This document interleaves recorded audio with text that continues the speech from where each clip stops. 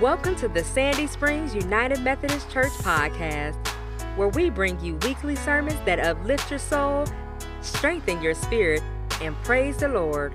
Whatever your reason for listening, we're grateful for you spending your time with us. May God open your heart to love and your ears to hear.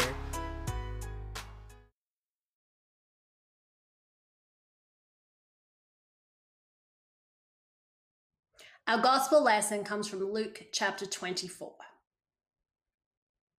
While they were talking about this, Jesus himself stood among them and said to them, "Peace be with you." They were startled and terrified and thought that they were seeing a ghost. He said to them, "Why are you frightened? And why do doubts arise in your hearts? Look at my hands and my feet. See that it is I myself. Touch me and see. For a ghost does not have flesh and bones as you see that I have." And when he said this, he showed them his hands and his feet. While in their joy they were disbelieving and still wondering, he said to them, "Have you anything here to eat?" They gave him a piece of broiled fish, and he took it and ate in their presence. Then he said to them, "These are my words that I spoke to you while I was still with you, that everything written about me in the law of Moses, the prophets, and the Psalms must be fulfilled." Then he opened their minds to understand the scriptures, and he said to them, "Thus it is written that the Messiah is to suffer and to rise from the dead on the third day, and that repentance and forgiveness of sins is to be proclaimed in his name to all nations, beginning from Jerusalem. You are witnesses of these things." This is the word of God for us, the people of God. Thanks be to God. Amazing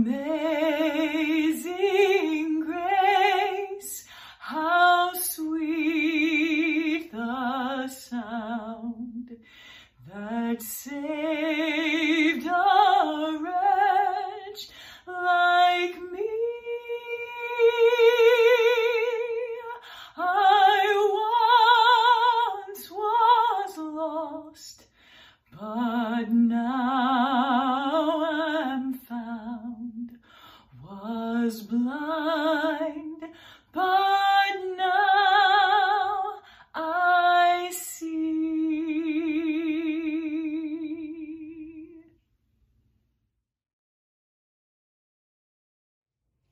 Let us pray. May the words of my mouth and the meditation of all of our hearts be acceptable in your sight, O God, for you are our rock and our Redeemer. Amen. Have you anything here to eat? This is the question we are hearing Jesus ask his disciples as he is making yet another resurrection appearance. They're gathered in a locked up room together. They're scared. They're shocked.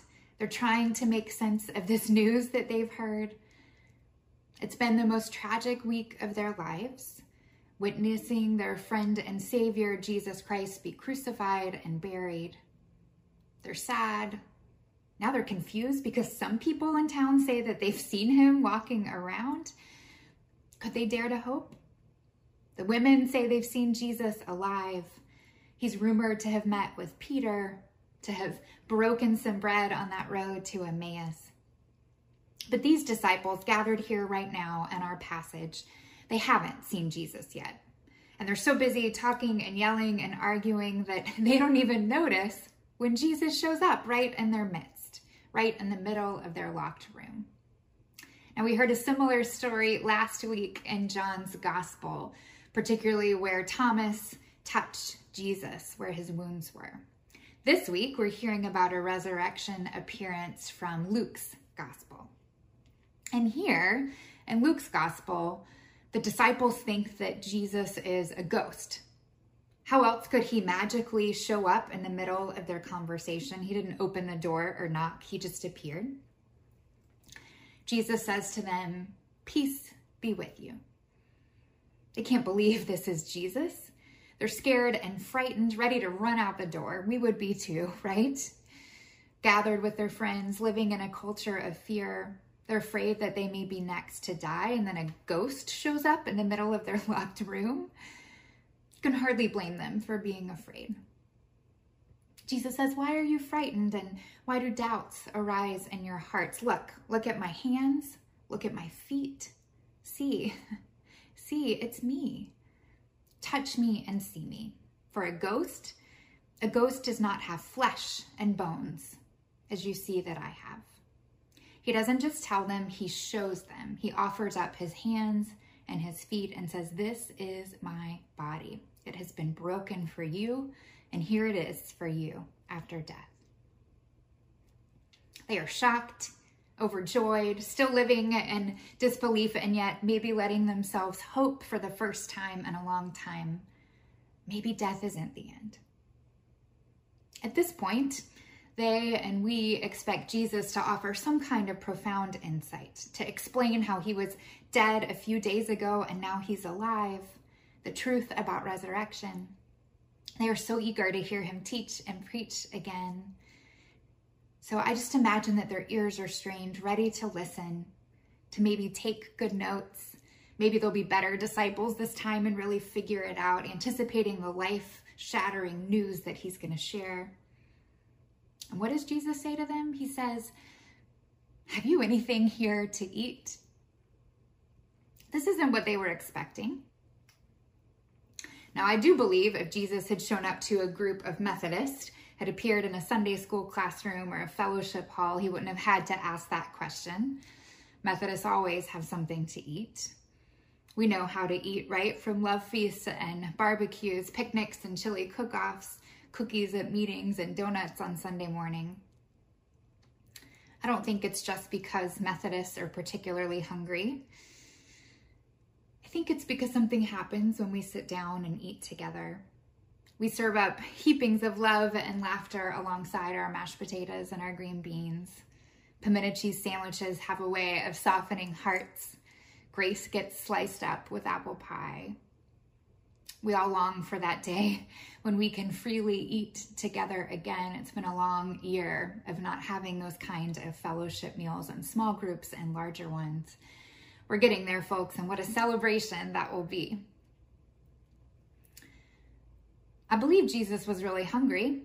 After all, we know he was in a body, and it had been quite a day, quite a week, quite a life. But perhaps he also knew the power of a shared meal to break down barriers, to serve up love in the form of fish and bread, this outward and visible sign that this is his body. He's no ghost. He's in the flesh, word made flesh, the same Jesus now eating and drinking in their very presence, saying between bites, this is my body. It is broken and risen for you. Resurrection is real. Now, if Jesus had appeared to my grandmother, I'm fortunate that I had two Southern grandmothers, but I'm thinking particularly about my dad's mom. She would have offered him food the moment he arrived in that room, before he would have asked, before he even had a chance to speak or sit down. She would have said, can I offer you something to eat? Maybe hospitality was in her nature. Maybe it came from years of being a preacher's kid and then a preacher's wife, bless her heart. But my grandmother always offered love through food. Even near the very end of her life, when she had little use of her arms, when she wasn't speaking much, when it was actually hard to feed her, when you came to visit her in her room, she would say, are you hungry? Can I fix you something to eat? That was in her nature when someone was in her presence. When I was 15 years old, I was hospitalized for a week for an illness, and then I needed to recover for a long time at home, away from school for several months. It was a difficult and scary time, though. I fully recovered, which I'm grateful for. But during my hospitalization and then after, my grandparents came from Georgia to Texas, where we lived, and they helped to take care of me while I was at home. And when I got home from the hospital, my appetite finally returned. I hadn't eaten very much for a while. My grandmother said, can I fix you something to eat? And she offered to make me anything I wanted. I requested her macaroni and cheese. comfort food. Warm, bubbly macaroni, cheese, crusty on top. I can still remember and smell and taste that meal made all those years ago with so much love. I ate that macaroni and cheese for a week, and with each bite, I felt more loved and received more healing. So today, when I think of mac and cheese, when I give it to Sam, my 4-year-old, more often than I'd like to admit, it's not just that I really love the food. I do, but it holds this particular memory for me and a time when I felt loved and taken care of in a vulnerable state. I was tired and I was weak, and my grandmother cared for me exactly where I was through sharing food. To this day, mac and cheese is my ultimate comfort food.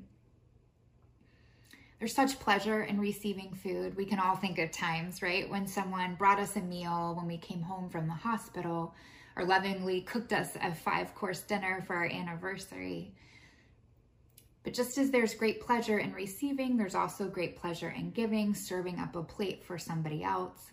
And I think that this is what Jesus knew in this moment throughout his life, but here particularly, in the exchange of the giving and the receiving of that food and sharing a meal, we share our gifts and our love with each other. In the giving and in the receiving and the tending to one another's bodies, we share in hospitality. Jesus says, "Have you anything here to eat?" And in fixing him some fish, the disciples have a reminder that this is their very Savior. And in his presence and the sharing of the meal, they feel at home. When we think of hospitality today, we tend to think of inviting our friends over for a dinner party, maybe the hospitality industry. I heard a Bible study this week from a Catholic priest. He was talking about Genesis and the story of the strangers visiting Abraham, who turned out were actually angels. His larger point, though, I think is relevant for us today and for this text. He says that true biblical hospitality is about caring for the stranger. It's about offering food and grace and a home and time and presence and love for those that we don't yet know.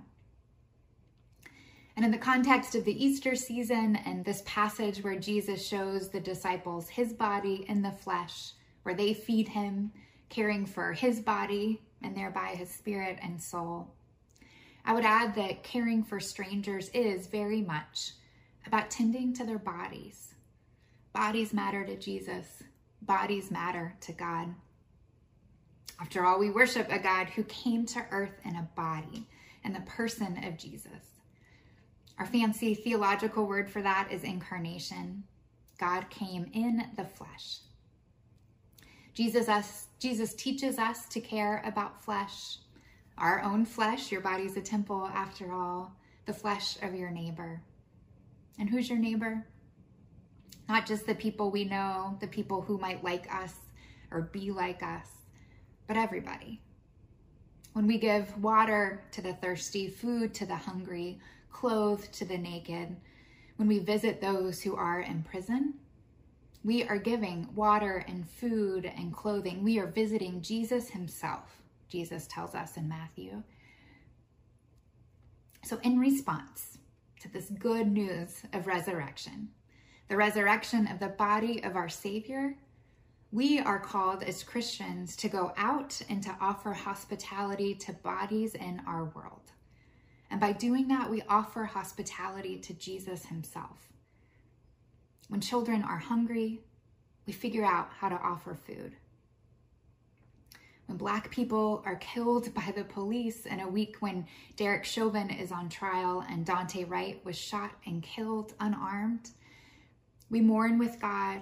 We figure out what our role is in letting justice roll down. When there's a school shooting in Knoxville, we say, "How long, O Lord?" How can we be part of a culture of life for all bodies instead of death? We ask ourselves what bodies matter to our society and to us and which ones don't. And we follow Jesus. We follow Jesus. Not because we're good people who care about helping, though I believe we are, but because when we care for bodies in the world, especially those who are strangers to us or on the margins, we are offering care to Jesus, and we are offering hospitality to God, knowing that because of incarnation, nourishment for the soul and the body, they're not separate at all. The story ends with Jesus commissioning his disciples to go out to proclaim in his name repentance and forgiveness of sins. You are witnesses to this great truth, he tells them. Don't keep it to yourselves. This small group of disciples, they're the same ones who would go on to start that earliest church that we read about in the book of Acts. Jesus is saying, now that we've eaten together, now that you've cared for my body and I've cared for yours, you got to go out of here and you got to feed the world with truth and love and the good news of my kingdom come. And also some bread, some wine, some fish. And that's our continual call as the church today. Because what we do as the church is we celebrate and we practice for that ultimate home that we have for eternity. That place where mourning and pain and tears will be no more. Where Jesus invites us to feast at that heavenly banquet table. We can be confident that that's where the great saints gone on to the church triumphant are gathered right now, feasting with Jesus in spirit with us this very day. And we prepare for that day when we will join them, when all of us will feast together at a table where all bodies are welcome and free and fed and safe. This morning, Jesus is asking us, have you anything here to eat? Our answer, friends, nourished by the hope of resurrection, by love for one another and the world, is a triumphant yes. Because of amazing grace, we are fed abundant and eternal life. So let us go out of here sharing it with all that we meet. Thanks be to God. Amen. When we've been there 10,000 years, bright shining as the sun, we've no less days to sing God's praise than when we first begun.